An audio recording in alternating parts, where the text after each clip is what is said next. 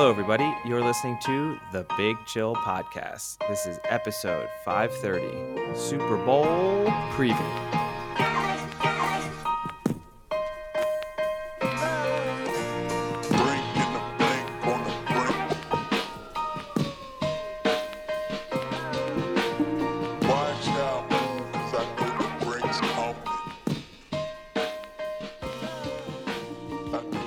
Hello, Big Chillians, and welcome back to the Big Chill Podcast. I'm Frank, joined with Eddie at a slightly earlier time, both in the week and in the day. Yeah, it's a reasonable recording time for me. You look much better in the afternoon than you do at night. Yeah, surprisingly enough, I probably look slightly more awake at 4 o'clock in the afternoon than I do at, anywhere from 11 p.m. to 3 a.m. But yeah, no, it's It makes a change. We should try and do this every time. I've got so much more. I don't mind it. I love getting up early. I've got so much more energy and enthusiasm. We can see if the listeners can just. Oh, great! You're annoying enough as it is.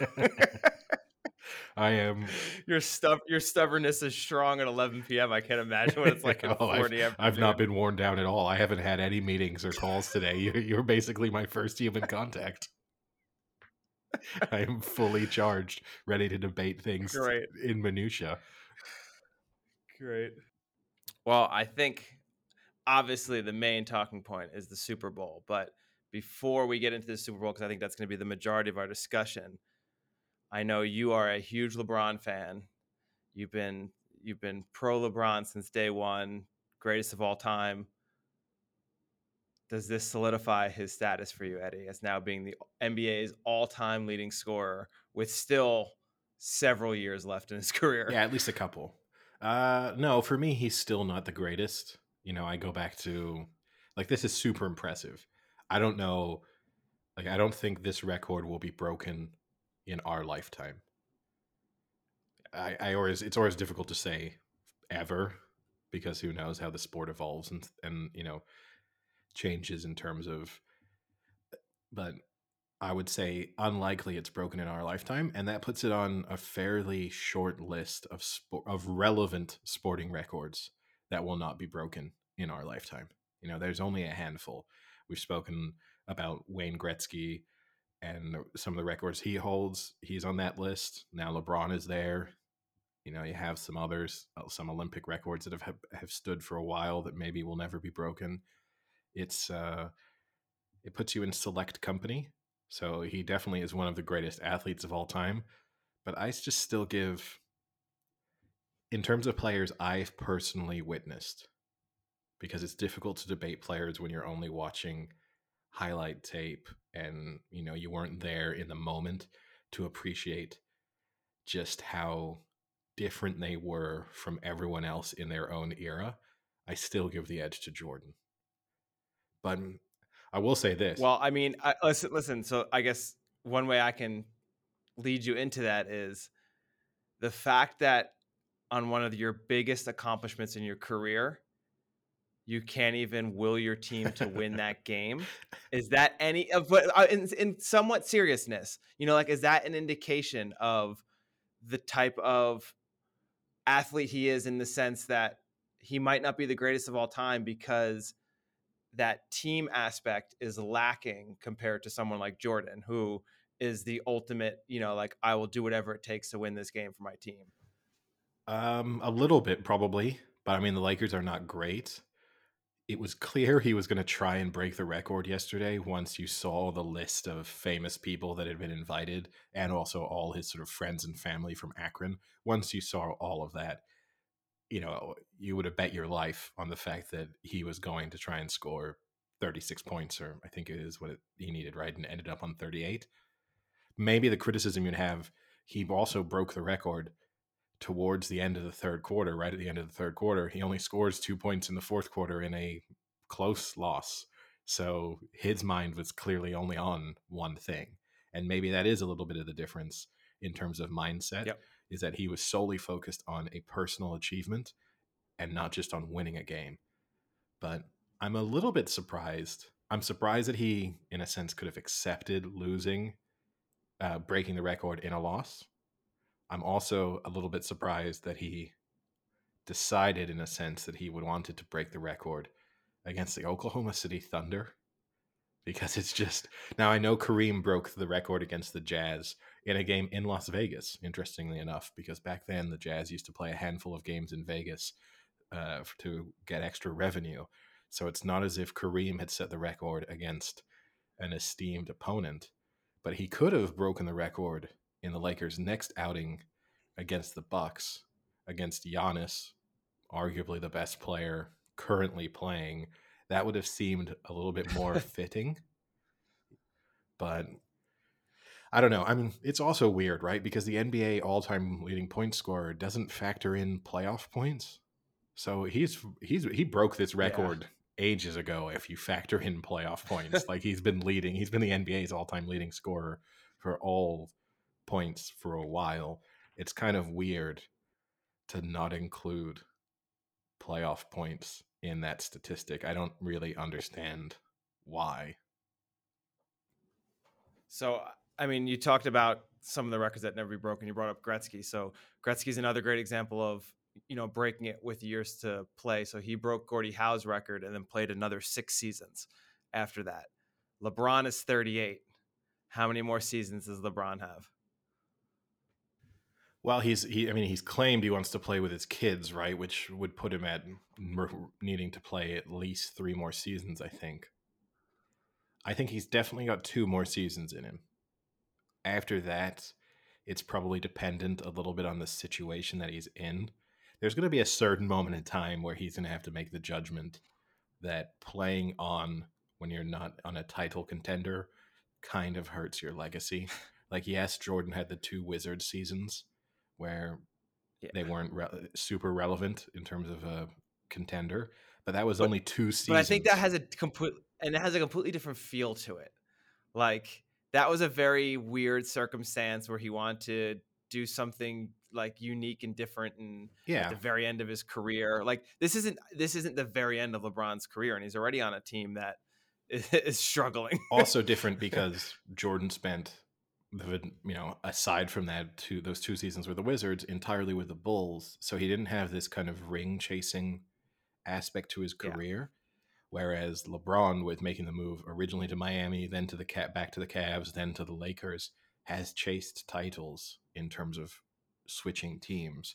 And so if he Yeah. then just sits on a team, like you could kind of accept Jordan not being on a team that was winning because it felt as if he just believed that he was the only thing that mattered for a team to win. Yeah. Like even now, he probably still believes that if you stuck him on, the current Chicago Bulls, they're instantly favorites to win the NBA title. Whereas LeBron has been more calculated in terms of where he's been playing. Yeah. I mean, like if say LeBron stays on the Lakers for the rest of his career, and let's say that's another 4 years. Let's give him 4. It's interesting to me to think like what jersey do you picture him in?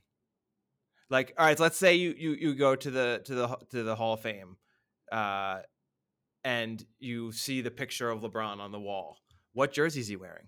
Is he wearing the Cavs jersey Yeah. that like because he was a Cleveland person? Is he wearing the Miami jersey where he's probably the most successful? Is he wearing the Lakers jersey because he probably will end up playing the most seasons with the Lakers No, and they're LA? well, no, he'll probably end up playing the most seasons still with the Cavs unless he goes for a long time. But certainly finishing his Well, he's career, he was. yeah, okay, you're right. It'll be close though. A significant chunk of his career and his end of his career with the Lakers. Yeah, I mean, Like eh, it's weird. That's weird to think about. no, it is, and it depends on how old you are. If you're our age, then you probably picture him as a Cavs player because you remember him coming into LeBron getting drafted was such a huge deal. I remember the coverage of him as a high school player. I remember him becoming a Cavs player. I remember those early season with the Cavs where they kind of were a one-man team for so long. And so I picture him as a Cavs player. You would hope he would think of himself as a Cavs player just because of how relevant he was to that franchise. In a way, like he's not as relevant to the Lakers. Yeah. Like the Lakers were great before him, will be great after him. He he was, a messiah for Cleveland, not only on the court but also to their economy. Like you can track the Their impact. Yeah, community. you can track the Like, impact yeah. of LeBron James on the Cleveland economy. That can't be said for LA or Miami. But yeah, it depends. If you're Although for his economy, it's probably best being in LA. probably, yeah. But yeah, if you're 25 or under, you probably don't picture him as a Cav. It's either as a Heat player or as a Yeah. Laker. I'll tell you what will be interesting too. We talked about when Brady retired, or we think he's fully retired. Last week we talked about if you split his career into those two separate like parts, he's still definitely a Hall of Famer, still definitely one of the best of all time. I wonder if you took him on the three teams, Cavs, Heat, and Lakers, if he would be a Hall of Famer in each three of those little like mini legacies. I'd say he's definitely a Hall of Famer just from his Cavs time. Now, obviously, a little And I think from the Heat time and yeah, too. from the Heat, from the multiple NBA Finals trips and multiple Yeah. titles, so you kind of lock yourself in there. Lakers, probably not. Yeah. Like that, isolating that, he's just you have the bubble NBA title, and apart from that, they've not really been relevant deep into the playoffs. So yeah, it's. But I mean, he's still doing incredible things given how old he is, right? And we've spoken about it previously. I do think we will look back.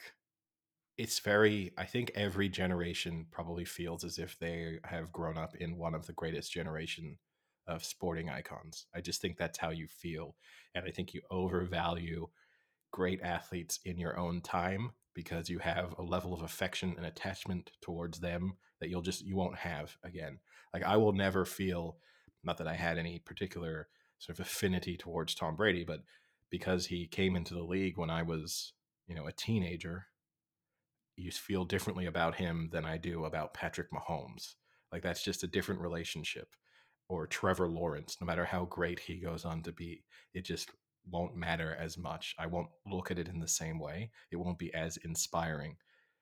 And so I think that's normal, but it's difficult to argue against the fact that we've probably the last 20 or so years have been the, the kind of greatest era of all round sporting greats. When you factor in, you have LeBron James, you have Tom Brady, you have Nadal, Federer, Djokovic, you have Tiger Woods. Just say Djokovic. Well, yeah, but like you really look through that list. You have Messi, Ronaldo, and part of that's probably just the advancements in sports medicine, professionalism, Yeah. the way they train. But it's difficult to imagine that 30 years from now we will have had a similar 15 to 20-year window across multiple major sports. I don't know. I think we might. Like I think it's just always going to be getting better, and there's always going to be new players coming Oh no, up. I think athletes will always get better. Anyone who doesn't think that, you're insane. Like if you don't think we'll just continue to better the peak human performance, and also people get I know what you're saying though, like in terms of like career yeah legacies impact on their and sports. overwhelming statistics Yeah, and titles and things like that. But I think records are always going to be keep getting broken, except maybe a select few, like you said in the beginning, that might live on forever. Like the Gretzky assist record, I don't think will ever be broken. But things like that, I think stats will always be broken. no, the records get broken, but the records don't, because like no one discusses Kareem as being the greatest player of all time, right? I mean, he makes people's weird lists when people are trying to be you know interesting. They'll Different. pick Kareem, but fundamentally they don't truly believe it. The debate has been Jordan versus LeBron, and anyone else you throw in is kind of just a weird curveball to try and be kind of counterculture in your opinion. What about those who say Kobe, Eddie? Let me tee you up at 4 in the afternoon. No, I won't. We will not wade into those waters. That's, but but I can't even say the joke that I want to make. But the I just think And I forgot, we could have added to the list, like Serena should be on that list, right? Like Serena Williams getting thrown in as well. I just think it's an incredible combination of athletes across multiple sports. And whilst there might be better versions of them in terms of technically gifted athletes or better at their respective sports, I don't know if we'll necessarily have an era anytime in the near future that approaches that in terms of both their impact on the sport, their impact outside of their sports, their overall relevance. Like just the fact that you can call basically all of those people by their first name, and I think the vast majority of the population would know who they were, is kind of remarkable, right? Yeah. Like there are people out there who've probably never watched a game of tennis, but you can like go up to them and say Serena and Novak, and they've got an idea who you're talking about. Or they don't follow the NBA, but you say LeBron. They're, And it's I think too, it's like the one name thing, right? That always signifies that you've really made it in the stage. Like yeah. LeBron. No one needs to say LeBron James, just LeBron.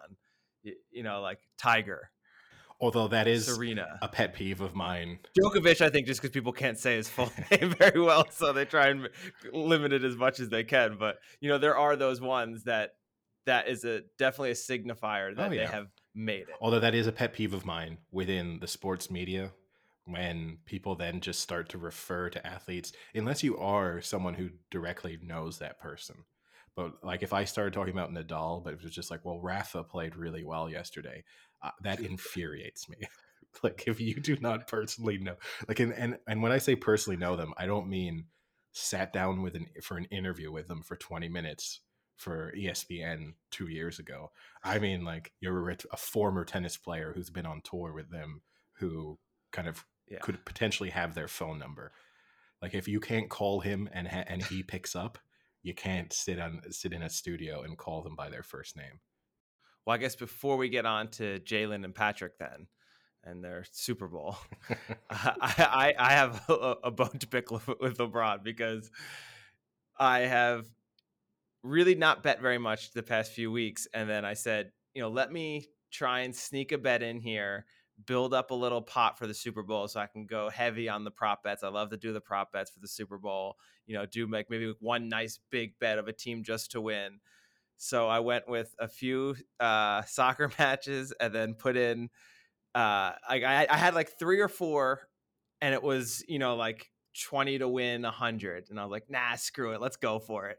So I threw in like 4 college basketball and 5 NBA, and it was like 20 to win 1400. The only thing that didn't win was LeBron breaking the record, but not winning the freaking game Yeah. that he breaks the scoring record. Like, it'll never happen again where every favorite in the NBA won, basically, and every favorite in college basketball won, like, on the same day. Never happens. There's always that dumb upset, or like an NBA team decides that they just don't want to play anyone, or they don't feel like playing that game and they lose. But like the Nuggets blew out. Who else did I have? I had like so many teams that weren't even close. The games were like 30 points. And then I see LeBron breaks the record and I was like, oh yeah, sorry, he broke the record. That's good. And then I look and they lost by 3. I was so pissed. Yeah, and it obviously won't impact the record itself, but it has to kind of, I imagine he celebrated last night. You got all those people in attendance, and it's just a little bit of an anticlimax to lose to the Oklahoma City Thunder too, right? Like See, but utmost I respect. don't think he No, gives he a doesn't. shit. He doesn't. But and the arena Nope. doesn't, because After the game, and he was all smiles. You can be drinking vino tonight, some nice vino, with his stupid vino quotes he always has. did you see that video of Anthony Davis sat on the bench as the record was broken? Anthony Davis just No. completely zero interest in LeBron James breaking that record. Like the entire Lakers bench is standing, like all the players, every member of staff, every water boy, like everyone, multiple players filming it themselves. And then you just have Anthony Davis who walks through them, sits down, and is just sat on the bench, seemingly staring at the Jumbotron, but could have just been staring off into the distance, just not Awesome. the sign of I love it. a team that necessarily gets along with each other that well. Well, I guess then my last bone to pick with that whole situation. At what point does someone need to be told that the shitty camera footage you have from the 40th row is the dumbest thing when there's 40 televisions live that have way better angles. Like, why do you have to film that moment as a fan? I don't get it. What's the difference between saying I was there or showing someone a video of you like shaking up and down, like barely able to get like that you're even at the game, or that like LeBron's on the court? Like, it doesn't add anything. Like, enjoy the moment. Just enjoy the moment. You don't need to film a moment that will be filmed professionally by hundreds of people. It drives me insane. No, it is when you see now cuts to You crowds. know who didn't do it? Phil Knight. There's a great picture of Phil Knight sitting there, like watching it, and everyone around him has their phones out, and he's the only one that's just like taking it in and Oh, watching if you're it. Phil Knight, I like that. you don't record that. That's if you're because that's also a weird look. Like it's one thing to be if you're just a normal. But everyone Oh around no, them I were know, also all but that's celebrities, you know? strange too because I get it because they're chasing their internet, like their social clout, right? So they want to be able to put it on their Instagram video of, but I mean, it's just weird to me. Like, who are you impressing fundamentally? I don't know if you're filling Floyd Mayweather and you got to film it. Why? Because no one's going to believe that you were there otherwise. I can kind of get if Yeah. you're like a nobody and you suddenly got incredible seats so that you can show people like look how crazy my seats were for this Lakers game. Like I can't believe how good they were. But if you're a celebrity or a multi-millionaire, potentially billionaire, I mean in the case of Phil Knight, billionaire, why on earth would you film it? No one's are you genuinely ever going to be like go out to dinner later that night and be sitting next to like just oh Jay-Z, did you get a video of it? Let's see who got the better video. Yeah, and it was just every time like the Lakers or LeBron had the ball and it was getting close, like people were pulling out their phones and like the whole stadium just had their phones out. Like, just Well, enjoy the freaking that's the moment. other killer. There's professional cameras That's there. the other killer with a moment like that too, is you had to do that multiple times. It's not Yeah.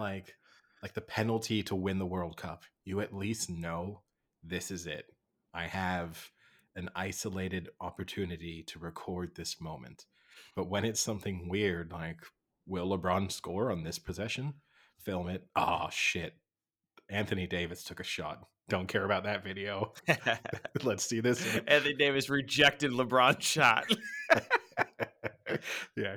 Can you get goaltending from your own team? Is this possible? But now, at least, this is the other reason I'm surprised that LeBron, in a sense, broke the record almost as quickly as he did, is it almost removes his relevance for the remainder of the season. Like now he's just on a mediocre Lakers team that will probably make the playoffs and then get eliminated in the first round. Yeah, very true. So we can get into the Super Bowl, but I guess I want to give everyone a program update. If you, like Eddie and I, enjoy The Last of Us, The Last of Us has recognized that they don't want to step on the Super Bowl's shadow. So they are releasing their next episode on Friday. So you can get a nice little pre-Super Bowl Last of Us episode in on Friday or Saturday to get you going for the weekend, Yeah, to get the blood flowing, get the juices flowing it's before it's Sunday. annoying for me because I won't have time to watch it Friday, Saturday, or Sunday. So it being released early is of no benefit aside from the fact that That's because you have friends who are uncultured. I'm not going to have people visit Paris and then make them sit down and watch The Last of Us. Eddie, if I were visiting you in Paris, I would watch The Last of Us with you on Saturday. Okay, well, yeah, because you also watch the show. I don't. They do not. That's what I'm Yeah. saying, because I'm cultured. Okay, but that's just now. I just have to spend 72 hours avoiding spoilers, which I have to say with The Last of Us has not been too difficult. Like I see Yeah. the videos go up on YouTube, like episode reviews and stuff like that. But fundamentally, you don't kind of stumble across. It might be helped by the fact that it was a video game, and so many people are pretty much familiar with what the storyline is going to be, like with some Yeah. slight divergence. But they're probably not going to have a radical shift away from No. that. And I think and it's like the type of show where there's only two main characters. And I mean, I'm not spoiling anything. I don't know, but I'm pretty sure in the next episode, not one of them's going to die suddenly. Whereas like a show like Game of Thrones, they had 15 or so major characters, and on any given episode, one of them could die. You know, it was that random. So that was definitely a show where you had to really avoid spoilers because you never knew what was going to happen. Yeah, I mean, this is a mild spoiler, I guess, and maybe it won't happen in the. Whoa! I don't want to know. I don't want But I to mean, know. it's Don't even tell me. at some point in the video game, right? Joel dies. Are you kidding me? But it's not. Are you kidding But me? it's not going to be in season 1. Are you serious? You're gonna drop that on us? But it's not the Wow. game. I think it's going to be made obvious, but it's not going to be in season 1 of the TV show. It is way further down the line. For starters, these. I hope we cut that out.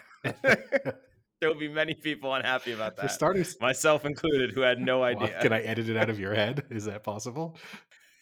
Maybe.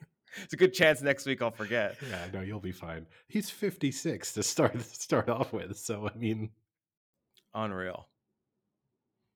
Could be the worst thing you've done in a while. I liked there was genuine panic in your face there. But yeah, don't play the video game then. It's going to give away everything to you. But also, I'll say this. That's why I'm not. Maybe in the TV show he doesn't. Because they've already shown some pretty major, like Bill doesn't die in the video game and died in the TV show. So, well, I think those are two different levels of characters. Well, even so, well, maybe he won't die, or maybe he'll die a lot sooner than he does in the video game under completely different circumstances. So it's not really a spoiler. What a dick move. What a dick move. By the time, I'll tell you this is going to be so far down the line in the TV show. By the time he does die, you'll have forgotten that I told you that he dies. I'm pretty sure I won't, because there's only two main characters. Oh, I think there'll be more by the time he dies. Put it that way. Do you have the script out for the game? You want to go through the game real quick? Oh yeah. We buy into the NFL script conspiracy. Yes. Yep. Yeah. And the third. Well, speaking of, I mean, I don't know if you saw, but the script has been leaked on social media. The Super Bowl script has been leaked, and the Eagles are going to win 37-34. Wow, that's a good game. That was the very good game. Wow. I mean, hey, if that happens, so I guess, who leaked it? Was it the Eagles? Andy Reid. Oh, nice. Trying to get it changed. Yeah, trying to get fired up.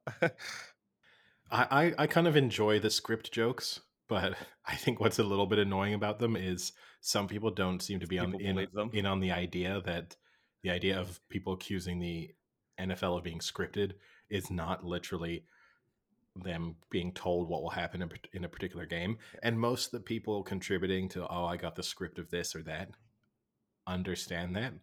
But there does seem to be a population of both NFL players and the general public who don't understand that was not the actual accusation that was being leveled at the NFL. Yeah, I loved when Arian Foster was on one of those shows and talked about getting the script in practice and training camp and this and that, and clearly joking. He kind of kicked it off. Did a good job. Did a good job of being serious about it, like deadpanning it, but was obviously joking. But people legitimately believe it. It's crazy. And part of me thinks, no, those people have to also be joking, but I don't think they are. I think they legitimately believed what he was saying. It's almost as strange to me as Aaron Rodgers going in a dark room for 4 days to sit for his thoughts and shit himself. I didn't know shitting himself was part of it, but... Well, he says there's a toilet in the room, okay, but it's in pitch black, so I don't know how well that works. And he said most people wear diapers, is what he said. Okay, I didn't see that part of it. Is that true? Yeah, sort of God. Wow. And then they feed you food through like a hole in the wall. They like drop food in. Which again, it's pitch black. This is how we know society is fucked, right? Because we have multi-millionaires signing up. Paying for Yeah, this. signing up. Paying for it, not signing up, paying Well, for it. whether signing up or paying for it to me is almost the same thing, but just willingly exposing themselves to inhumane treatment. Like if reports came out, if that like that in Abu Ghraib, this is what they'd been doing to prisoners of war, we would be, Yeah. the Geneva Convention would be brought into things. But This is some real Zero Dark 30 shit going on right yeah, now, but and he's paying for it. here you have Aaron Rodgers having that be part of the decision making process for him for which team he goes to, or if he retires or doesn't. It's so strange.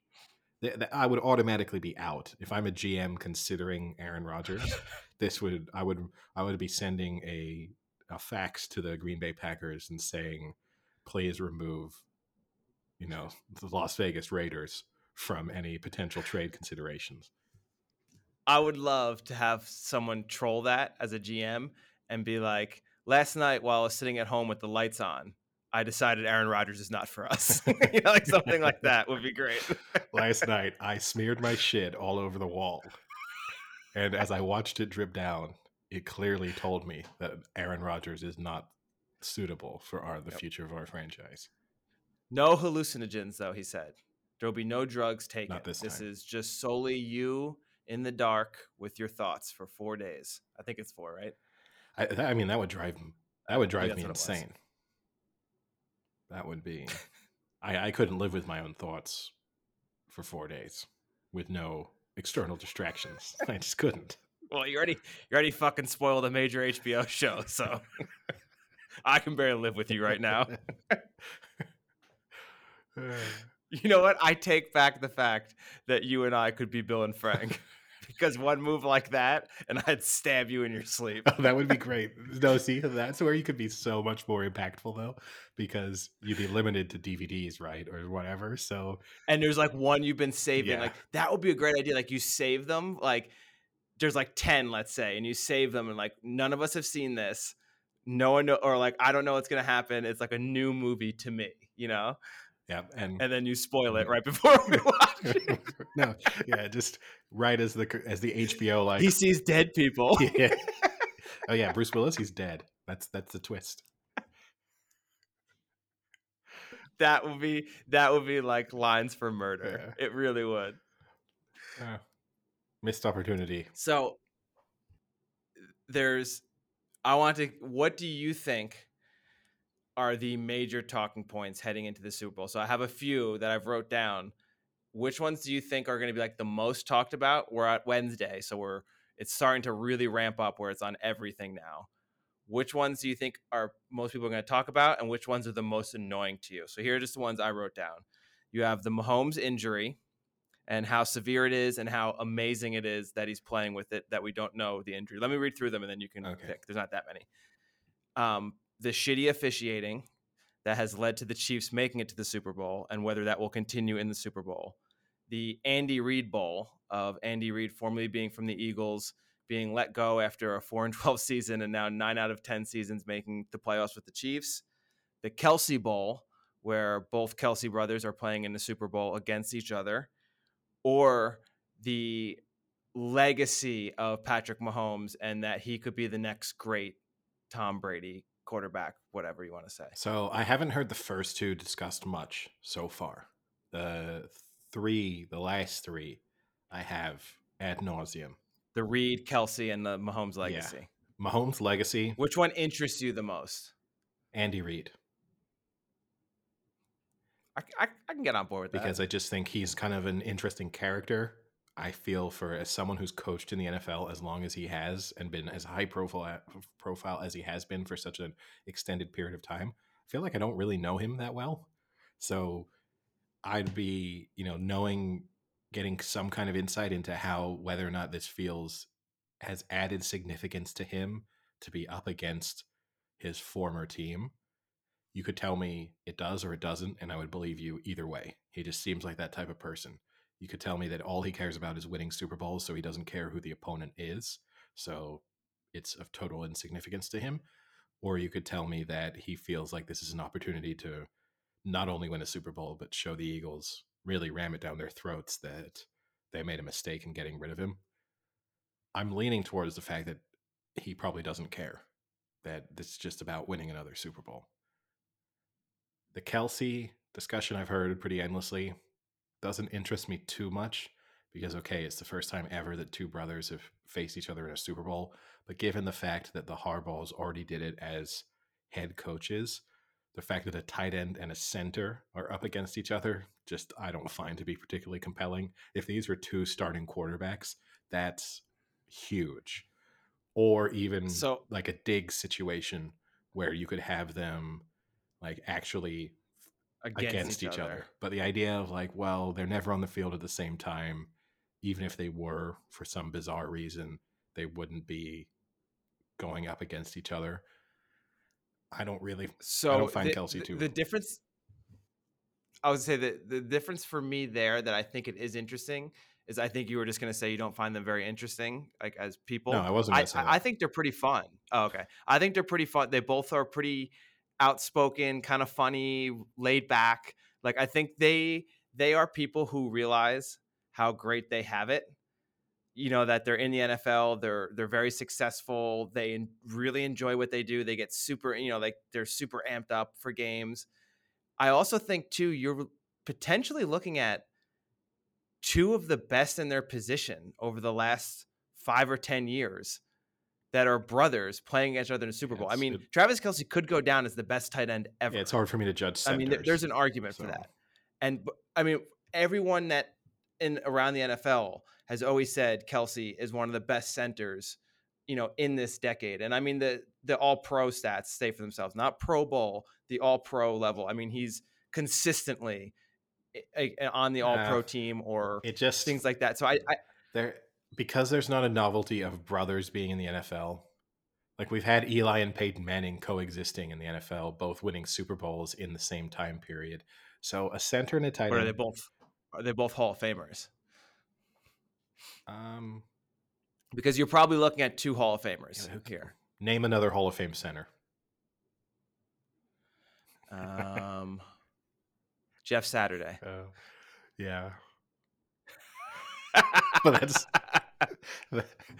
you couldn't name another one. I bet. And if Jeff Saturday hadn't recently been coaching, you wouldn't have thought of Jeff Saturday either. Um, Shaquille O'Neal. good joke.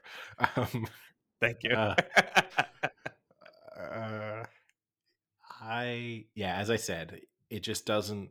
It's it's a cool. It's like a pub quiz trivia fact to me. Like, what was the first Super Bowl to have two brothers on opposing teams, and who were they? Like, that's an interesting question 20 years from now. It's not a Hey, particular. can you leave the pub guy alone? He doesn't have to sound like that. He can just sound like a normal human being. No one who reads pub quizzes out consistently sounds like a normal human being. The requirement for like reading trivia out is that you have to do something weird with your voice. But I don't find it to be that fascinating. Like the only thing that would be interesting to me is if their parents came out and said, "We really want X brother This to one to win." win. Then I'm in. We hate this brother. Not even, If it were only the Rogers. but because it's just okay, isn't this cool? And also the other reason I find it less interesting, they've both previously won Super Bowls. Yeah. So there's even less on the line. Like the Harbaugh Bowl, If it were like they were both like in their last year, had never won, and one's gonna win and one's gonna retire. but take the Harbaugh Bowl. That's probably the only Super Bowl that either of the Harbaugh brothers ever wins. And they did it against each other. Like the Yeah. highlight of one of their careers, professional careers, came at the expense of the other brother. That is at least more interesting. Also, you're head coaches. You are kind of having to. Is it an advantage to know your brother and to know the kind of things that they might want to do? But because these players aren't competing against each other, so that one doesn't interest me as much. And the Mahomes legacy one, I feel like we just have, and I know we just did a little bit of legacy conversation to start the podcast, but overall, I feel like there's just too much legacy talk. like Joe Burrow, if he had won, how does this impact his legacy? Well, if Jalen Hurts wins this, then it will instantly be, well, Jalen Hurts has won a Super Bowl in the first couple of seasons in the NFL. Like, could he be the next great quarterback? Like every outcome we have now, it's legacy talk. And so I want to have the Mahomes legacy talk 10, 15 years from now, when I can look at the body of work that he's had and really assess his legacy. But Keep spoiling TV shows, you won't make it that far. no, he dies in season 4.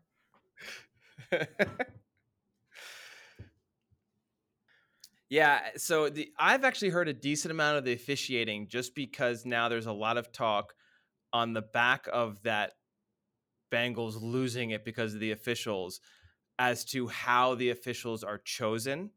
That's been a lot of the talk, and whether there needs to be a change as to how officials for playoff games are chosen, and the fact that you don't take full crews that were in the regular season working together all year. You have like an all-star crew gets put together that they haven't officiated with each other. There's been talk that perhaps the coaches at the end of the season should vote on who they think the best officials were, and that based off of that ranking, then those people will get in. So that way the coaches are having a say, and then they might know better than other people who they think are the most consistent or not, things like that. There's been a lot of talk about how to change it. That's kind of what I've heard on the officiating side. Not that like, how will the officials fuck this game up? Like not so much that, but Which they might.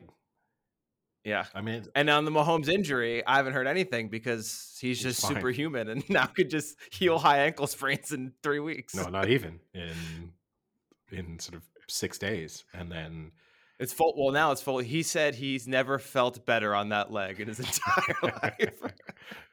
But I mean, look, it's like when yeah, I mean, I don't know, it's like Ray Lewis in the antler spray going into the Hardball Bowl.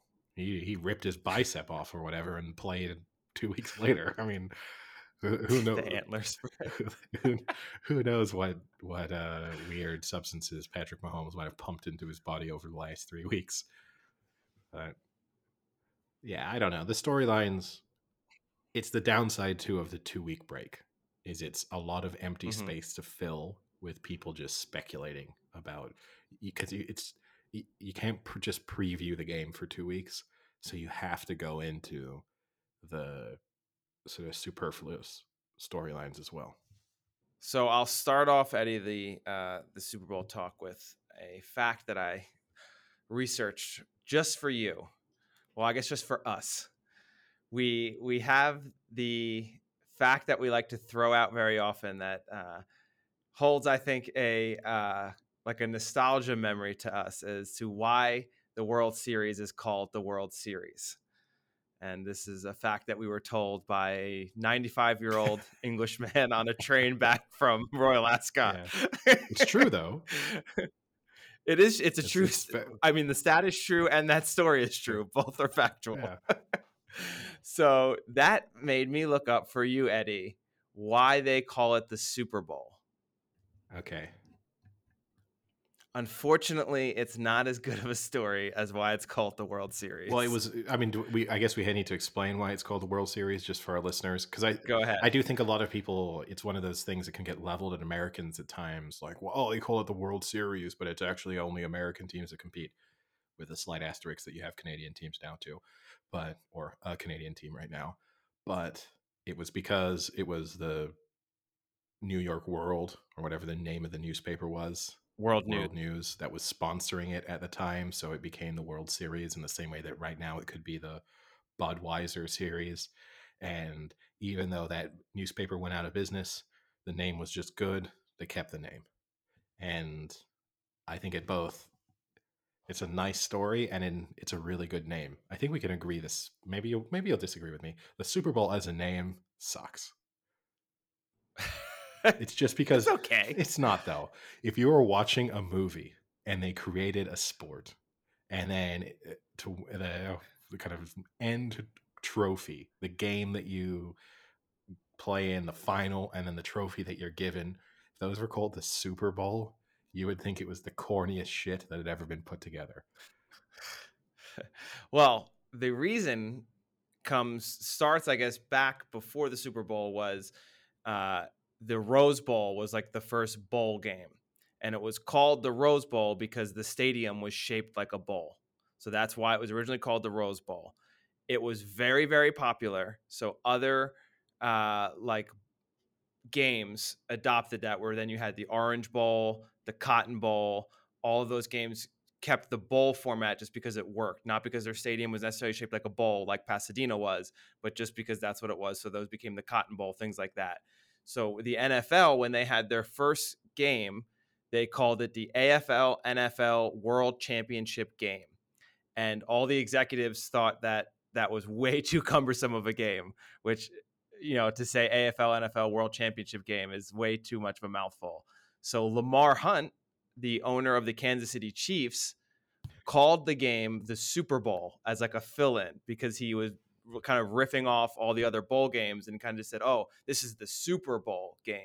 So that's where it first came from. And he says the reason he actually thought of it was because his daughter had a toy that she was playing with at the time called the Super Ball.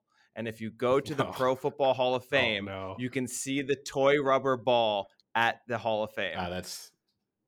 They need to make up a better story. If the NFL is scripted, the first thing they need to re-script, re-edit is the story of how that came to be. But hey, look, Lamar Hunt, you hear so much about the Hunt family, right? Because the AFC Championship trophy is named after them. I want to put Lamar And Hunt. he named the Super Bowl. Yeah, I want to put Lamar Hunt into the kind of as on the short list of most surprising names of a white person ever.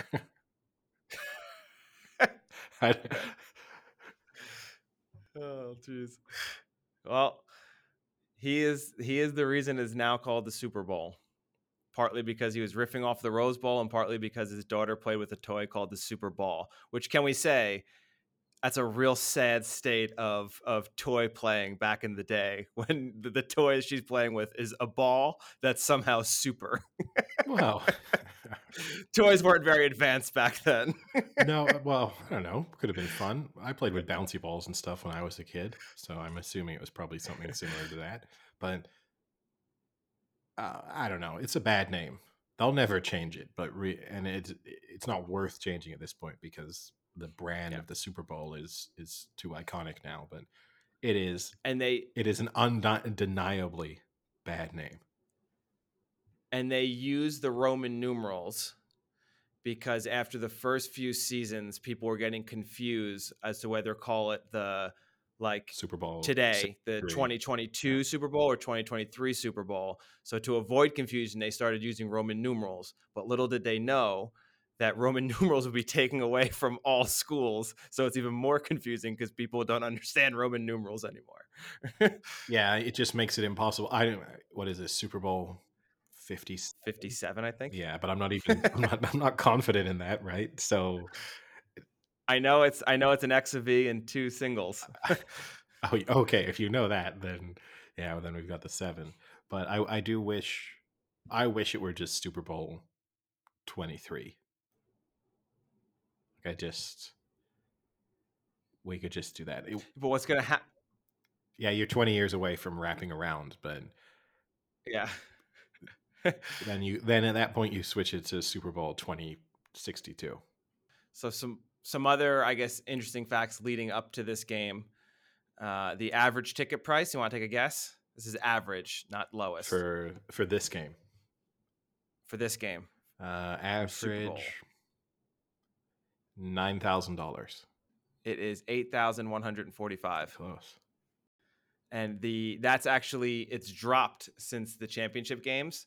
So like initially it spiked when the teams that won, the people went out and bought them, but it's now dropped a little bit. The lowest ticket right now is $5,000. That's your nosebleed section. Yeah, I can't. And the most expensive ticket right now is $31,000 on like the ticketing sites. I can't imagine paying $5,000 for a crappy ticket. Yeah. I mean, what's crazy, because if you're on a budget and you really want to go to the Super Bowl, you're paying $5,000 a ticket.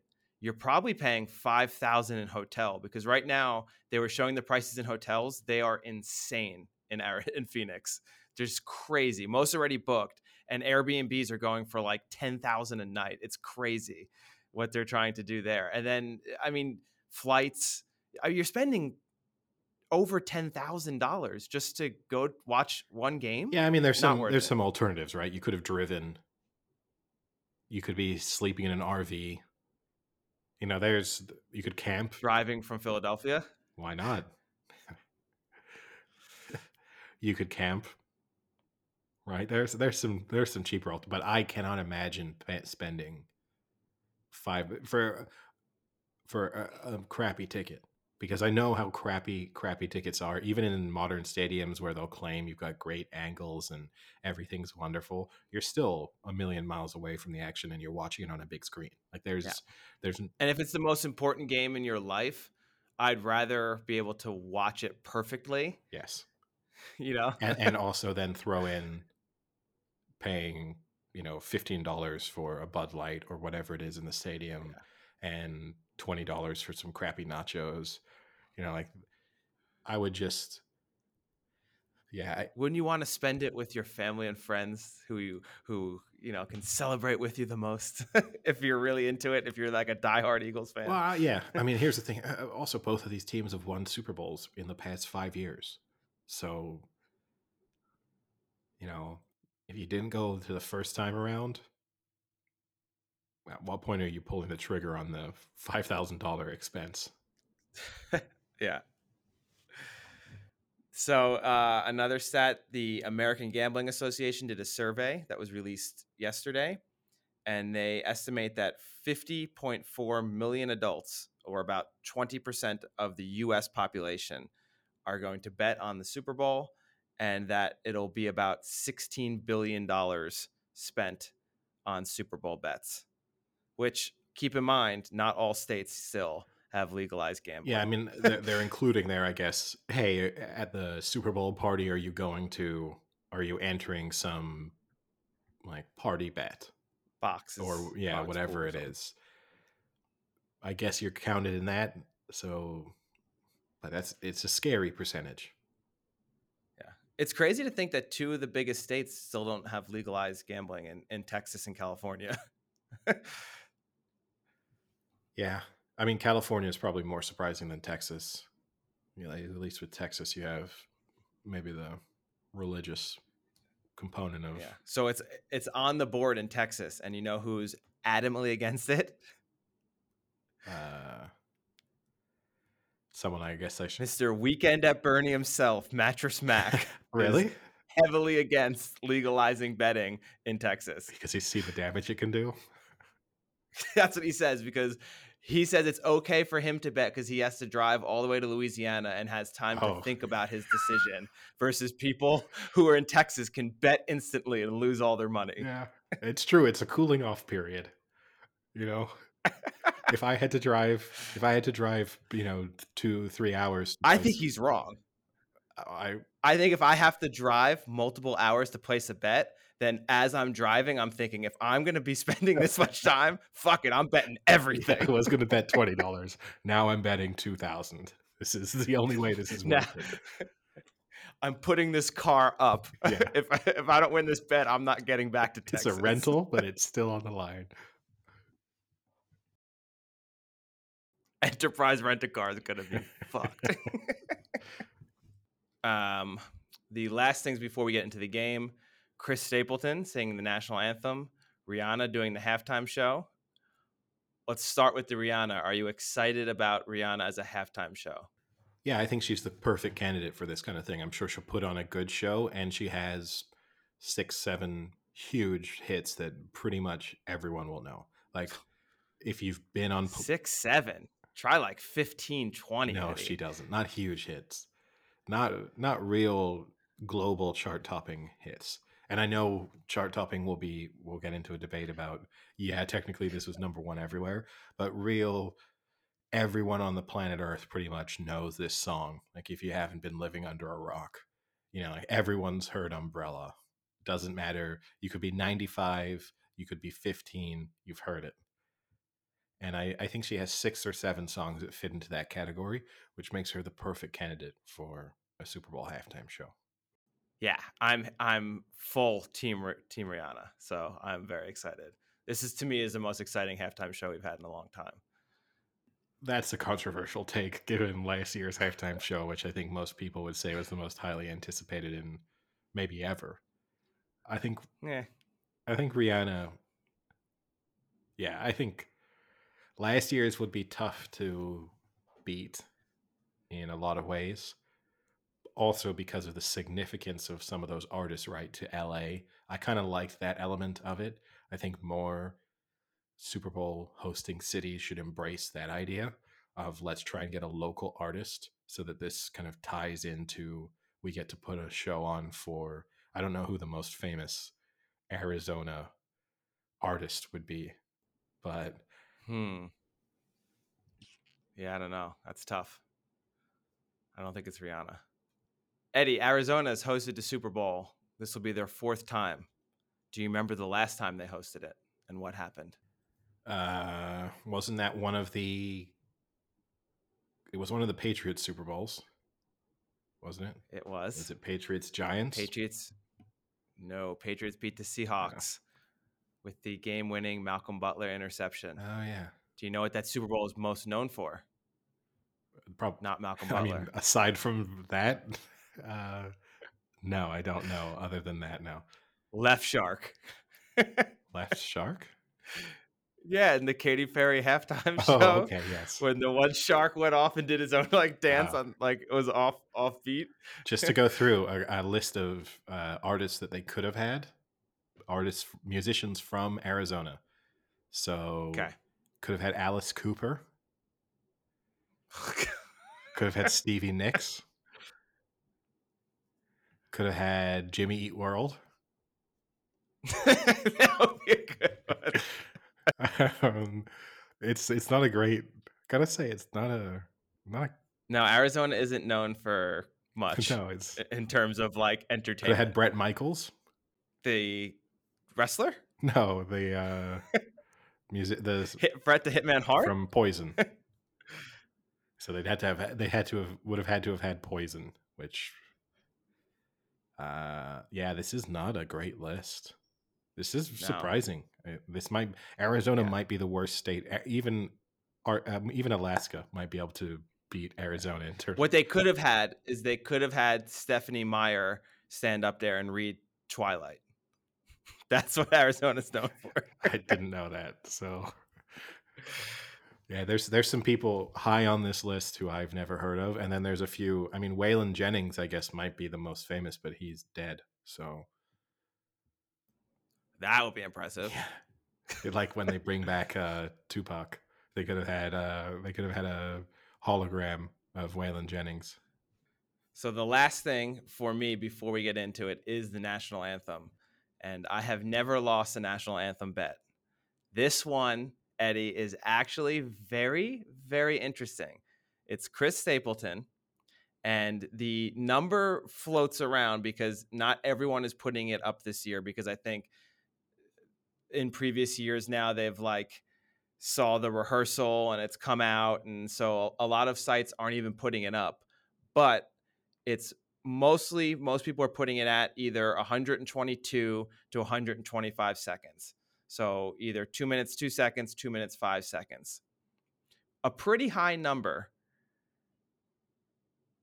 4 out of the last 9 country singers have gone under and have some of the lowest times ever. So country singing is known for going pretty quick. Chris Stapleton, on the other hand, is not known for going very quick. He likes to draw things out. But what's interesting is there are no recorded videos of Chris Stapleton ever performing the national anthem. So this is the You first time say in a that very, very long time the way that there isn't like videos. you said that wasn't so much as in there's no record of him at like we can't judge whether or not how long his anthem will be. That was more as if it was a conspiracy theory. Conspiracy Oh, theory. there are They've been no yeah. scrubbed. How on earth are there no recorded videos of him singing the national anthem? Yes. I am going to go with the under. I know Chris Stapleton loves to have that drawl and bring it out, but I think he knows that. And I think he knows he's known for that. So I think he's going to have the mindset of this is the national anthem. I got to respect my country. And I'm going to go in and I'm just going to do it like it should be done. And I'm not going to draw it out. And 2 minutes is a pretty long national anthem unless you're drawing it out.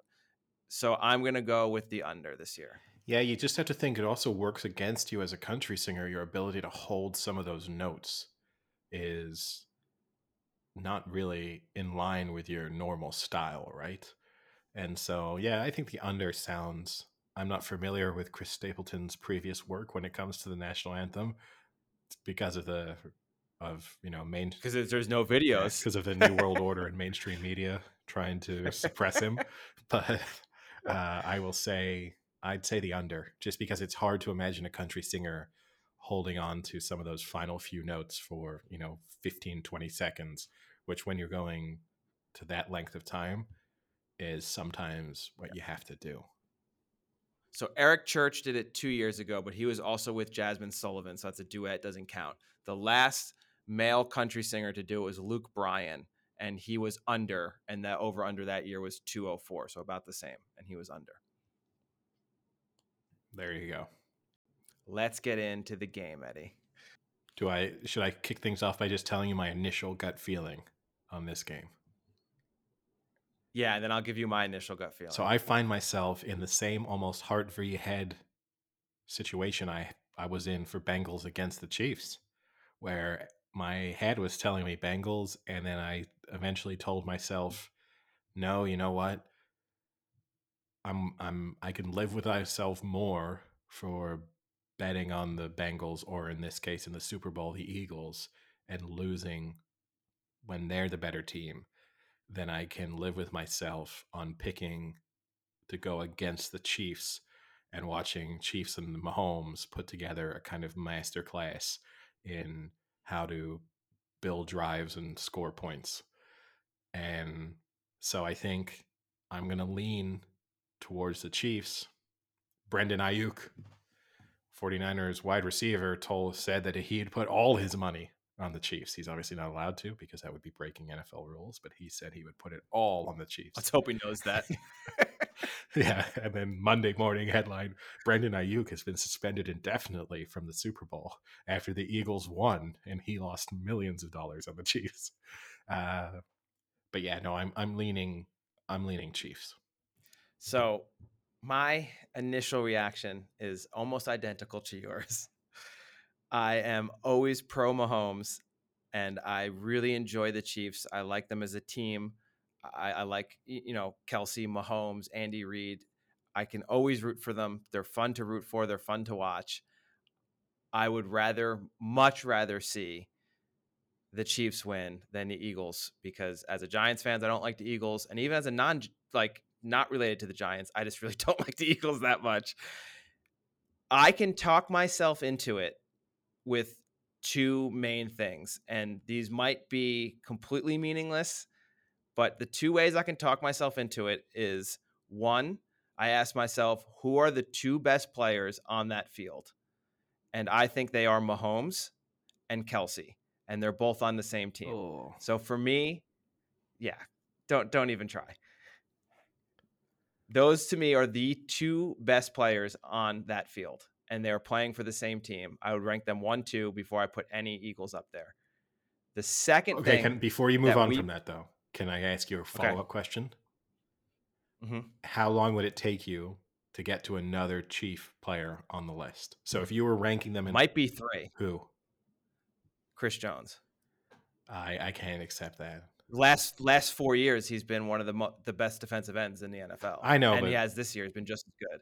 And playoffs, he's been. This on Eagles fire. team is great across the board, basically. So it's hard to. I would find it hard to accept that the best 3 players on the field are all Chiefs players. Now, we also then get into that whole debate of how are we quantifying bestness, because in terms of, Travis Kelce probably will go down as one of the greatest tight ends of all time. Mahomes has the potential of being one of the greatest quarterbacks of all time. But how do you, Travis Kelce is probably not at his very best right now. So how do you gauge that?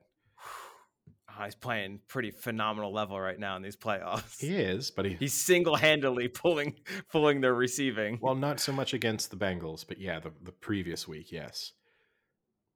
But and he's hurt, right? He nearly missed the game against the Bengals with his back injury. So anyway, that was just my follow-up question. You can go on to your second point. But you have to admit it's tough for you to pick other players. This isn't you. I didn't hear you. This is again 4 p.m. Eddie peak arguing. You didn't Oh, come at 4 me and p.m. is say not my there's no way Frank. you can put this guy above them. Frank, if you think 4 p.m. is my peak arguing time, you do not know me. I would say 4 p.m. 4 p.m. is tea time. This is when I'm probably at my most zen. But Okay. I think I probably agree with you on the top two, but then top two is an arbitrary, why don't we go top five? Because I think if you go, like, for example, I think if you go top 10, it's probably 6 or 7 Eagles players. But I would argue you don't go that deep because as much as you like to say the NFL is a 22-man team plus special teams, it's really not. It comes down to a handful of players that make a difference in a game. Right, and I 5 think on each team seems 2 to 5 2 seems seems a lot. 2 seems pretty small. 2 doesn't seem small. 2 seems 2 best players, hands down, Kelsey and Mahomes. And then my second reason I can talk myself into it is what both you and I have been saying all season is I still don't feel the Eagles have really played that high quality opponents. And I will double up by saying they have not played a Mahomes caliber quarterback this season. Is it Dak Prescott? Is it 37-year-old Aaron Rodgers? Is it Kirk Cousins? Because those are the 3 best quarterbacks they've played, and I don't think any of them is anywhere near. Hold Patrick on. Mahomes The right best now. quarterback they played was Brock Purdy, but he was only on the field for a fraction of a drive. A one elbowed Brock Purdy. Trevor Lawrence probably makes the list of the best quarterbacks they've played this season. So yeah, it's not the most impressive list. I mean, the teams themselves they have played. We've said it all year. Like we started that in week 4 or 5 where we said we could see them go Undefeated. Almost undefeated. Yeah. Because their schedule. And what's really annoying is when you look at the strength of schedule, it's very high. But that's because the NFC East was good. All won a lot of games. But when you look back on it, I mean, did you ever think Washington could win a Super Bowl? Did you ever think the Giants could win a Super Bowl? Yeah, they had good records and they were good teams, but they weren't Super Bowl teams. No, I agree with you. When you look back through their opponents, their most impressive win, I mean, week 2 Vikings, right? Was that like week 2? Week 2, yeah, 24-7 against the Vikings. Dominated them. Yeah, aside from that, because and we know what we think about the Vikings. And even some of the teams, right? So yes, they beat the Jags. That win looks better at the end of the season than it did for the first half of the season. When they were in a free fall. And they beat them in week 4, which is when the Jags were basically at their worst.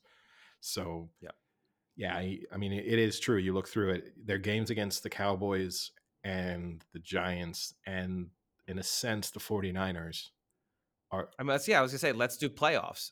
They beat Daniel Jones and the Giants, and they beat a team without a quarterback. Quarterbackless team. And that game, for as much, look, I don't think the Niners ever stood a chance of winning that game. And 31-7 is a fair reflection on how that game ended up being. But that game was a lot closer than 31-7 for a long period of time. Like, it's easy to forget that if Josh Johnson doesn't fumble that snap, it's 14-7. The Niners are basically like getting close to midfield and have the ball and are getting the ball to start the second half. Like, we weren't far away from the Niners potentially being in the lead at the start of the second half. I still think they would have lost no matter what once you were down to Josh Johnson. But it's easy to look back on that and feel as if the Eagles dominated it from start to finish. And they didn't until it became clear that, I mean, there was just no threat of the ball being thrown from the Niners. Yeah. Yeah, I saw just a little side note. I saw a video of Kittle on the The mic'd sidelines of up. that game Yeah. when Brock Purdy came over and he goes, "Hey, can you throw at your left? Are you ambidextrous?" And just seeing how upset Purdy was, like Kittle is like at that point, I think he realized it was over and is like kind of like joking to him, and Purdy is just so you could tell he's just so upset that this game is over and it's pretty much I think because of him, but not I th- like he didn't even like really look at Kittle. He was so I think your upset. interpretation, because I've watched the full mic'd up, which Kittle is obviously one of the players who's mic'd up, so you get a lot of him. I think your interpretation of Kittle asking him if he's ambidextrous is wrong. I think that's not acceptance, that's desperation. That is a legitimate question of can you throw with your left hand? Because I think he realized at that point like they don't have a quarterback.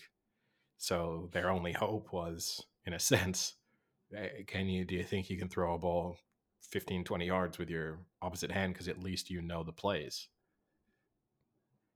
I don't know if he was serious in that sense. I would encourage you to go and watch the full video. You might think differently about there was no joking. It was more rallying and then gradual acceptance of the fact that it was a pretty shitty situation. And I think that's also reflected in his post game press conference where the uh, he was asked like, how does it feel to lose that game? And he said, how does it feel to lose a game because I don't have a quarterback? Pretty shitty.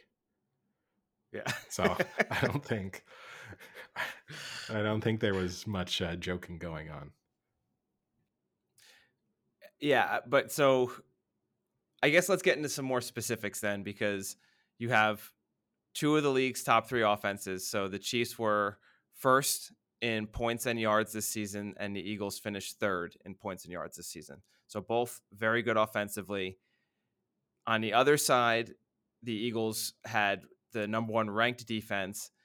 But this year, Kansas City, who I think we often think has terrible defenses, had a much improved defense than they normally do. And especially on the defensive line side. So I think that was their strong point this year. I think so. The Eagles obviously, had 70 sacks and led the NFL, but All right, Frank. the Chiefs were in Let second. me flip it though. Adjusted rankings for all this stuff. Let's go through the good offenses. If you say Niners, Eddie, I'm gonna slap you. No, let's go through the no. If you're somehow gonna pull the Niners into this, No, let's go through. No, I'm you applied a okay. greater level of scrutiny to the Eagles' offense of or their strength of schedule. If you're going to start, well, actually, the Chiefs' defense. Let's do advanced stats. Okay, let's do it. You got to. Who are the good I'm ears offenses open. that they've played? The Chargers, I guess, but we're still talking about a team that ultimately, flamed out in the playoffs. But their offense is good. And after that, it's the Bengals, obviously in the regular season. And I think you basically run out from that moment on the Bills. So they have, and they play the Jimmy G Niners, which was, I don't think goes down pre McCaffrey. That's not exactly the toughest offense you're ever going to play. So, they got a lot of easy. They played the Rams. That was just a train wreck all season. The Broncos twice, who somehow managed to score a combined 52 points against this Chiefs. Like, did the Broncos score 52 points in all of their other games? And I mean that as a genuine question. Like, Probably not. they played the Texans. That's not tough. Obviously, the Raiders twice. The Raiders were also a train wreck. The Seahawks, not an impressive offense, really. I mean, I'm just saying, I'm not disagreeing with you. No, I know. This Chiefs defense, it's easy. I think a lot of times with these teams, when people focus on like how good Mahomes is or how good the offense is, or Patrick Reed, hopefully he's not coaching, Andy Reid as being like an offensive guru, the focus goes on the offensive and ignores good defensive play. But applying the same test that we did to the Eagles, this Chiefs team didn't have the toughest regular season schedule when it comes to good offenses. Yeah, and one stat I found that was a pretty random stat, but I think is pretty telling, especially in this game when you have AJ Brown, is Kansas City ranked 31st in the NFL in stopping number one receivers.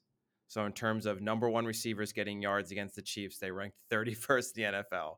So I mean, that's a pretty good indication that AJ Brown might have a big game. And part of that is because their corners, two out of their three corners are rookies, and the other corner, Snead, is coming off a concussion protocol. So that is definitely a weakness in their cornerbacks. They're pretty strong in stopping the run, but again, that could be a stat that we've discussed things like this before, that maybe teams are behind against the Chiefs, so they're not running it as much. But they did have the fifth fewest rushing scores in the league and gave up just 4.4 yards per carry, which is in the top 10 in the NFL. And they've had in the playoffs, no running back has run for over 65 yards against them. So decent against the run. And I think their game plan is going to be to step up and try and stop the run, because knowing the Eagles like to establish the run, get that going, and play off of the run, I think the Chiefs are going to put a lot up front to try and stop that run, which might open up A.J. Brown to have a pretty big game. Yeah.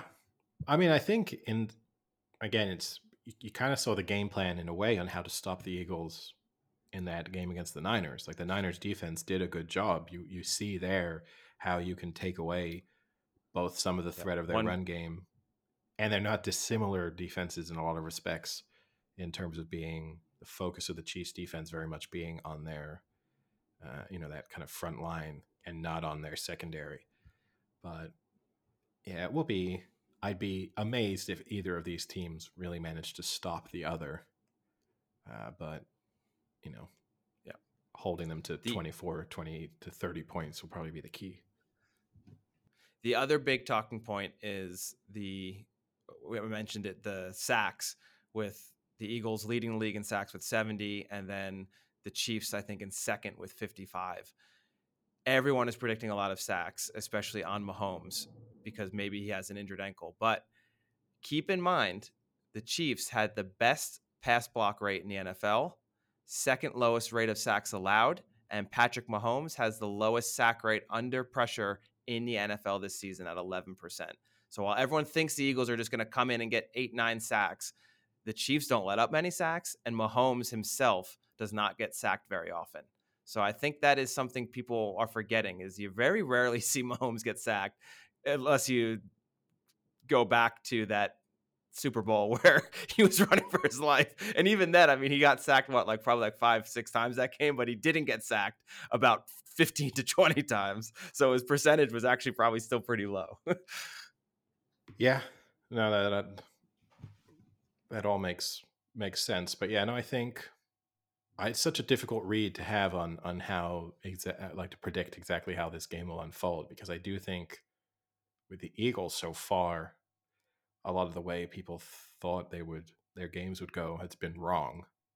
But then it's also hard to judge because the Giants just completely fell apart, and then the Niners lost all their quarterbacks. Do you have any prop bets you like? Anything you think you expect to see in this game? Like Kelsey multiple touchdowns, or we don't have to get into the crazy ones, which is now they're just getting insane with the prop bets. We could do a whole podcast on the thousands and thousands of different prop bets they have. So I think I like the under in both of the quarterback passing yard props. So for Mahomes, that's 294.5. And for Jalen Hurts, it's 241.5. And in the case of Hurts, I feel like if the Eagles are going to win, their run game is going to be such a crucial component that it's hard for me to imagine them having, 450 yards of offense. So I just think then the area, unless they're getting, my fear for the Jalen Hurts under would be them falling behind by a lot and picking up some cheap yards. And all of a sudden, Jalen Hurts in like the third quarter has 120 yards. And with a few minutes left in the fourth, he's on like 270. And they're still losing by 10 points. For Mahomes, I don't know, expecting a quarterback to go over 300 yards in the Super Bowl, I just think people expect these high scoring, explosive, best versions of every team's offense. And history would kind of tell us that things slow down a lot. People are a bit more conservative. And so 294, it's a high number. So I guess I'd lean the under on both of the quarterback specific props. Yeah, so the Chiefs, I'll throw a stat for you there. The Chiefs average 298 yards passing per game and have passed for 300 yards in 10 regular season games. But I don't think either in playoff games. Yeah. And then in terms of touchdown scorers, I think anytime touchdown scorer, Travis Kelce's 10 to 11, so just under even money. That seems generous. Like, I'd rather bet on Travis Kelce an anytime touchdown scorer almost than probably anything else from this game. If you think the Chiefs are going to win, I'd rather bet Travis Kelce as a touchdown scorer than the Chiefs to win. That seems safer to me. But going on a more adventurous anytime touchdown scorer, I like Kadarius Toney. He's 5 to 2 anytime. And all right, I'm gonna have to throw out one that burned me when the Niners played the Chiefs. Patrick Mahomes obviously was first touchdown scorer in that game. He's 25 to 1 first touchdown scorer in this one. So I'm gonna tip Patrick Mahomes to have not back-to-back Super Bowl appearances, because he obviously then had the Tampa Bay outing, but back-to-back Super Bowl winning appearances where he scores the first touchdown. So I will go. wow, Eddie, you have made my mom so happy because her number one bet that she's bet in the NFL, I think, since she started doing the betting, is Mahomes' first touchdown score. It is her go-to bet. I guarantee you, it's already in her book. Well, I think your mother might have a nice Sunday then. But yeah, I think. What is he anytime score? So he's 25 to 1 first time. What is he, 6 to 1 anytime? Anytime touchdown scorer Patrick Mahomes is 15 to 4, so just under 4 to 1. Yeah. I mean, the issue with that, right, is he has his ankle injury, but to part of me, that's where like I would bet it even harder, because I feel like Mahomes has that thing where it's like, you think my ankle's injured? Watch me run this touchdown in. I mean, how injured does it look now? Yeah, like that's a Mahomes mindset. What you really need, and you need such a unique set of circumstances to win that bet, because it's not like Jalen Hurts. He's not going to take off from 30 yards, right? You need or QB sneak. You need it to be. They never QB sneak Mahomes. No, not since his kneecap popped out. But yeah, no, for real. That's a true statement. I know. You need them to be like second or third and goal, and them to be rolling him out, and then he just realizes he can pick up. You need them to be on like inside the 5 pretty much, and him to realize that he can just run to the corner, stick his arm out, just make it inside the pylon. Like, that's what you have to imagine if you want to win that bet. But 25 to 1, why not? It's worth a roll of the dice. Now that I've said it, you've kind of got to do it just in case, but it's worth a roll of the dice. So I've got a few strange ones for you. Very strange, and then a little less strange. So the scorigami, Eddie. We've talked often about a scorigami. 20 to 1 that a scorigami will happen in this game. Seems very low. I would not take that. Yeah, I mean, yeah, by definition. This is not a Super Bowl scorigami. This is an NFL scorigami. By definition, that's low, because to say we need a score that has not happened in the history of the NFL and there's a 21 shot of that seems, when most of the likely score outcomes have already been taken. No, that doesn't make a lot of sense. How about this one? This one might be just an interesting fact that people might not know. Will there be an octopus? Do you know what that is? Oh, from the Eagles or the Flyers? No, it's a scoring a touchdown and then getting the ensuing 2-point conversion. So getting 8 points total for your team. The same player, you mean? Same player, yes. So for instance, like if Kelce caught a touchdown and then caught the 2-point conversion, 16 to 1 for a player to get an octopus. Oh, that uh, I kind of like that, but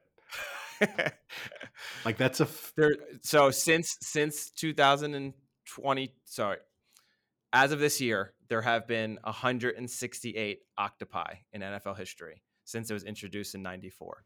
yeah, that's not a lot, but Not a lot, I'm sure it's because but it's a fun one that if you won, you could tell people, and people would be like, "What is that?" it's a You fun one know? to root for. But then, what do I think the odds are that there'll be a 2-point attempt in this game? Hey, you have But he never Sirianni goes who for likes to it. line up for Yeah, two. but he doesn't go for it. Now, the odds that the Eagles line up for a 2-point attempt at some point in this game, that's odds on. But the odds that they actually go for it seems less likely. Mm-hmm. It's a fun bet to have too, just because every touchdown, because you don't have to name the player, right? It's just any player. So every touchdown. No, they have to do No, I both. know, but you get the field. So you get every Oh, time yeah, a player scores a touchdown, he then becomes your bet for that ensuing 2-point or the conversion. octopi. Like that's kind of fun. I mean, you'd have to really hope for You have to hope it's Kelsey or Goddard. or I running think or those, running or a backs. running back, Yeah, it's running or a backs and running tight back, ends. or Hurts, or Hurts. Actually, the more you look at it in Oh, this it's game, odds on. there are quite a few players that could do it. This is a lock. All right, so here are some like fun Super Bowl special ones I can run through. There's about 8 or 10 of them. See what you think. Any non QB to have a touchdown pass, 22-1. I hate it. Yeah, I can't picture on these teams someone doing it. Except you have your Philly special. Do they repeat the Philly special? That's what you're relying on there. And it's I not the think. same coach. In all honesty, right? Not the same Yeah, coach. so Yeah. Any QB to have a reception, 12-1. I mean, very similar, and no, I hate it for the same reasons. Don't like it. Any player to have a pass completion and a reception and a rush attempt, 9-1. I don't get that. So shouldn't that be the same? Why is that less than the 16 to No, 1? because it doesn't have to be a QB. It doesn't have to be a QB. I guess, It but could be like Miles Sanders throws a ball and completes it and then runs and then receives one. yeah, no, I don't like that one either. 60-yard field goal, 9-1. No. I think your only hope on the 60-yard plus is like end of the half. Because I think even game-winning or game-tying game-winning situations, you'd need to be in pretty unique circumstances where they actually line up for a 60-yard plus one. So let me throw that one at you then, Eddie. Either team to kick a game-winning walk-off field goal at the end of normal time, 10-1. I don't mind that one. Game-winning, did you say, or game-winning, game-tying? Game-winning walk-off. That's the issue, the walk-off Yeah. component. Well, this is like if they kick it and there's like a second or does two that left, count? you get screwed. Yeah. No, I don't think so. then no, I don't like Walk-off. it. Like if they told you we're going to count walk-off as any field goal within the last 10 seconds, that then there isn't a subsequent scoring play, I may be like that. But yeah, you could get absolutely, and because this is another area where the NFL is surprisingly inaccurate and kind of laissez-faire in their approach in terms of when the clock stops when you have a field goal attempt. Like sometimes the clock keeps running until basically the ball hits the ground. Other time it stops when it hits the net. Like it's very inconsistent as to when they stop that clock.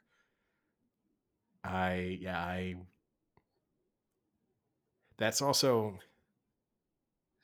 I mean, you could just, that bet could be done with at halftime, when one team's up by like 21 points. So I don't love it. Yeah, it's tough. How about you want to keep yourself entertained during kickoffs and punts? Any player to return a punt or a kickoff, 14-1. Well, I mean, this gets me back into the most heartbreaking non-bet I've ever placed. The Devin Hester opening kickoff when I was with a friend of mine and we looked at that bet, 1,000-1 on Devin Hester to return the opening kickoff for a touchdown. And he decided it wasn't worth it, and then proceeded to watch him do it. And I felt slightly, as a student at the time, even 1 pound on that would have been amazing. No, I don't, because the Eagles don't have a strong special teams when it comes to returns. Trying to think, I don't even feel like the Chiefs are particularly good at it either. Chiefs don't. These aren't two teams suited to making big special teams plays. No. And here's some like player ones. Any player to score 3 touchdowns, 3 or more. It's Travis Kelce, right? It's plus 450, so 9-2. I think you'd be better off. Kelce, maybe Hurts. 3 rushing TDs. 3 rushing TDs is a lot. Yeah. A running back could do it. But both of these teams kind of have running back by committee a little bit. Pachenko, maybe doing like 2 receiving and 1 running. Maybe. I think it's the other way around. I think it's Kelce or bust. And you may at that point, then you just do Kelce, and it'll be a lot more for Kelce plus 3, or 3 or more. Any player to have a 55-yard reception is 5-2 or plus 250. So 1 deep ball, 1 good deep ball. I like that. I mean, you got AJ Brown, Devonta Smith, both big deep ball threats. You don't really have so much on the Chiefs for a deep ball threat, really. Maybe you get lucky and you get like Kelce over the middle and breaks a tackle. Yeah. How about last one? Any player to have either 150 receiving yards or 150 rushing yards. So over 150, either rushing or receiving, is 7-2 or plus 350. I would say probably no, but it's a fun one. Yeah, that's not a bad one. One guy has 1 decent game. Yeah. Kelce. A lot of these are just, can Kelce do this? That one you'd have enough, because you could have Jalen Hurts 150 rushing yards. It could happen. AJ Brown. You could have AJ Brown. We just talked about the Chiefs have one of the worst against number 1 receivers. And keep in mind, AJ Brown was not happy last game about his production. So he might want the ball early and might get the ball early. You might see them give like 1 or 2 deep shots early on to get him involved, get him less pissy. But yeah, no, I'd give it a chance. But no, I think the octopus one, of all the ones you listed, I think the octopus, it's just a fun one. It's a fun one, and you've got a chance right up. I think it's fun if you're gonna do the like fun, bigger odd bet. You want something that you have the chance right up until the very end of the game, sort of almost no matter what the circumstances are. And the benefit of the octopus one is you're in it till really the final play. Like there is a small chance for you at any moment in time. They also have like the Super Bowl like breaking records. Very tough to break the passing records. I don't think we're going to see that. So 40-1 to break the touchdown record, which is 6.5, and 35-1 to break the passing yards record, which is 505 yards. Yeah, that's Tom Brady. That's a Brady stat that ain't getting broken. No, that's one of those records that will. I mean, even more incredible, right? He did it in a losing effort because he did that against the Eagles. So throw for over 500 yards and not even win the Super Bowl. But yeah, no, I don't think either of those records will be broken in this game. The one that is, so I guess the 2 that are reasonable is you have the passing yards record, which is 215 yards. That's 16-1. That's the lowest odds. And then the rushing yards is 204 yards. That's 25-1. I just don't. The Eagles run the ball a lot, and they have a great running team, but they run a little bit by committee. You know, you have Sanders, Gainwell, and Hurts. So they could combine for a ton of yards, but I don't think any one of them in particular is going to go over 200. The receiving, you can talk me into 215. You can talk me into Travis Kelce going over 215. How many 200 plus receiving games does Travis Kelce have? The answer to that is 0. 0. His best is 191. So you're not only expecting him to break the NFL record, but in doing so to break his own personal record. It just seems unlikely. Do you know who owns the receiving record for the Super Bowl? 11 passes for 215 yards. I mean, I'm tempted to say it was in that Eagles-Patriots game. No? Gronk? Eddie, come on. Come on, Eddie. Eddie, come on. When you say come on, I mean, is it Jerry Rice? It is Jerry Rice. So then, do we wrap things up? You make your score prediction, as unlikely as it is that the score prediction comes true, just so it's on record. I'm gonna go. Oh boy, 30-28 Chiefs. Wow, you're predicting I'll say 34-24 Chiefs. Wow. Okay. I think my main bet, though, is I've talked myself. I love teasers, and I've talked myself into Chiefs plus 7.5 and the over 45.5. So teasing both 6 points. That pretty much puts you at even money. So Chiefs not to lose by more than a touchdown, and for it to go over to get to 46 points, which would be like 23-20, which is, or sorry, like, no, you lose then. 26-20. Sorry, I don't know, I said 23. Like 26-20. Not, I think that's. It seems highly likely, although, like it's not inconceivable that the Chiefs lose by more than a touchdown. The Eagles just blow them out. Not even a blowout, but lose by 10. You know what I mean? Like there's, not gonna happen. No, this is also all set up for the ultimate Duke of Curse kicking the balls. It's a tie game. Eagles score with like 3 seconds left. Sirianni doing the most Sirianni thing ever. Lines up to go for 2. The octopus wins, but you've not bet on it. Eagles win by 8. Well, a really popular one right now, a prop bet, is last score to be a defensive score, because of the fact that maybe a team is down and they pull like the stupid lateral play, and then the other team gets it and runs it back. I don't like that bet because I think most teams understand at this point in the Super Bowl, if you get that ball, you just fall on it. I don't like it. If you could give me last play turnover, I'd be okay with that bet, but I bet you the odds aren't as great as you think they are. But last bet defensive touchdown, I don't like, because I don't think many players would do it. No, I agree with you. At that point, you just go for the defensive. The stage is too big. Defensive touchdown at any point in the game, which you'd still get pretty good odds on, and then I think that's more enjoyable. And even then, I think you'd lose.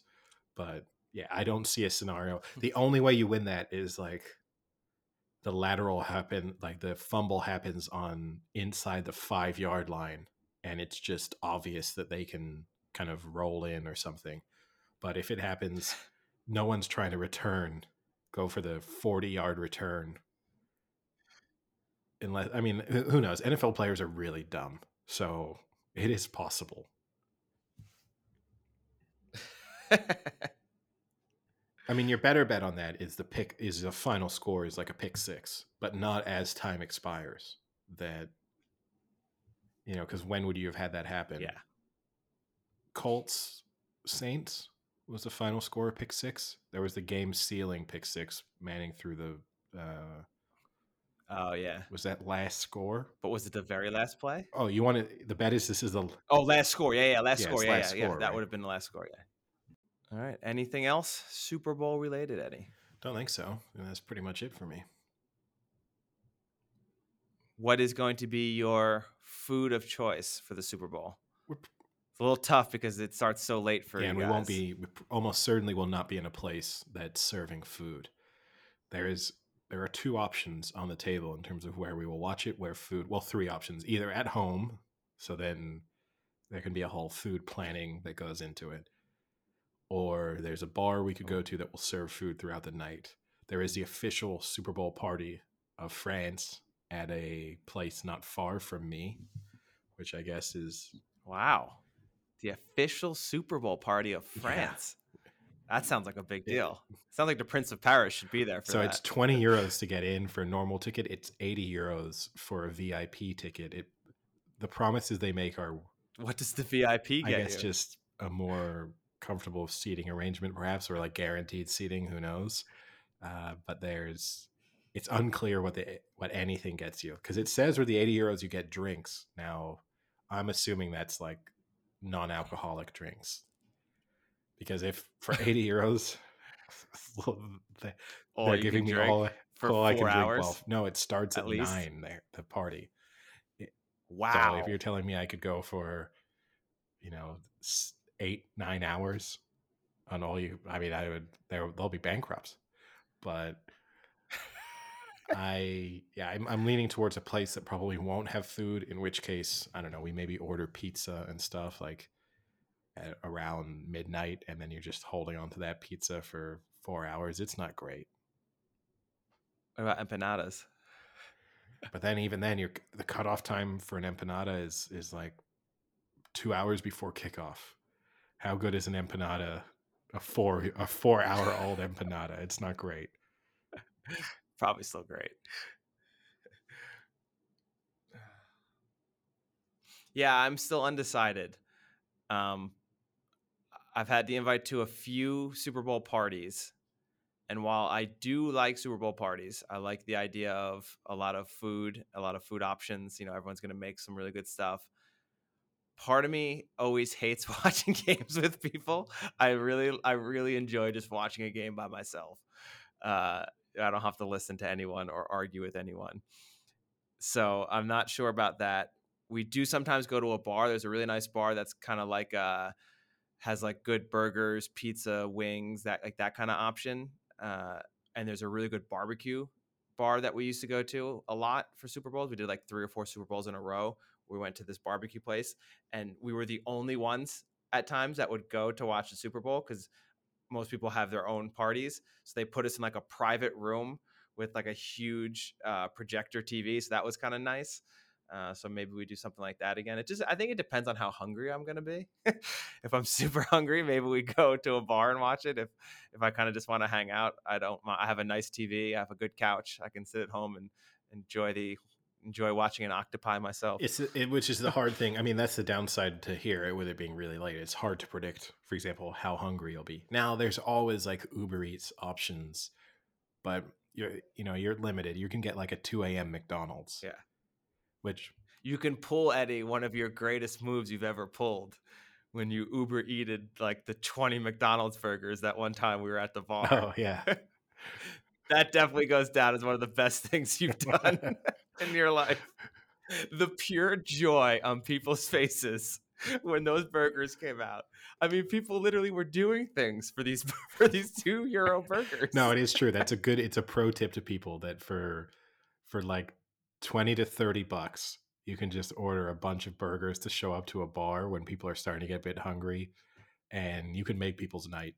Just the people who have accepted, like if you've been drinking for a few hours and they've accepted that they probably should have eaten more, but that option's out the window, and then they see the burger turn up. It's good. I mean, yeah, last year we did order during the Super Bowl. We ordered McDonald's at around 1 or 2. I mean, if you go to the bar I think you're going to go to that doesn't serve food, and at halftime you order 50 double cheeseburgers from McDonald's, you could make a fortune. Forget gambling. You'll make your most money selling those double cheeseburgers at that bar. It's true. I mean, how much do you, for €5? €5. Yeah. €5 a burger. Easy. Nice and easy number. The thing is, I don't think people would do it because they would feel like they were getting ripped off. Like, I think if you made burgers at home and then they can't. No, but that's strange. No, I'm not. You show up with like a tray of homemade burgers to a bar. Them. I'm not saying do this. You're one step away from the guy selling roses. I'm not saying. Well, that's a good point. I'm not saying do this, but I'm just at least then people would be like, well, they've gone through the effort of making these. I don't know how much the ingredients cost. Maybe they're not really making that much on €5 per burger. But when they know you paid, $2.50 on Uber Eats for this, it's just turned up, and now you're trying to charge me double. That's when I think you'd have a few people being like, are you serious? Like, if I give you €3, you've still made money. I think Not everyone in the bar is one of our friends who's gonna nickel and dime no, argue I you. think you'd be surprised how many people would though. You could either be the most popular person in the bar or the least popular. But I think you'll also get those people who think they're really cool and are like, screw it, give me 5 of them, and just like hand them out to their friends because they think like they're so cool that they have €25 to spend on burgers. Like that makes them like The super other tough. risk you have too is you try and you try and offload these burgers at double the price. And then someone says, well, what's stopping me from just going on Uber Eats and ordering my own burgers? And then all of a sudden, And you respond by, then go ahead and do it. And they won't. probably not. And they have to factor in the delivery fee and the service fee that gets added on. So, And the yeah. time, just the pure time. Like if you told me I can have a burger for €5 now or a burger for €3, but I have to wait 40 minutes. Oof, that's tough. I might not even be alive in 40 minutes. No, look, you raised some good points, but I do not think I will be starting a side hustle selling burgers on Sunday night. But we'll see. We'll see how the night goes. All right. Well, I guess with that, we'll call it a wrap and hope Mahomes can come through for us. Yeah, I guess so. Talk to you later.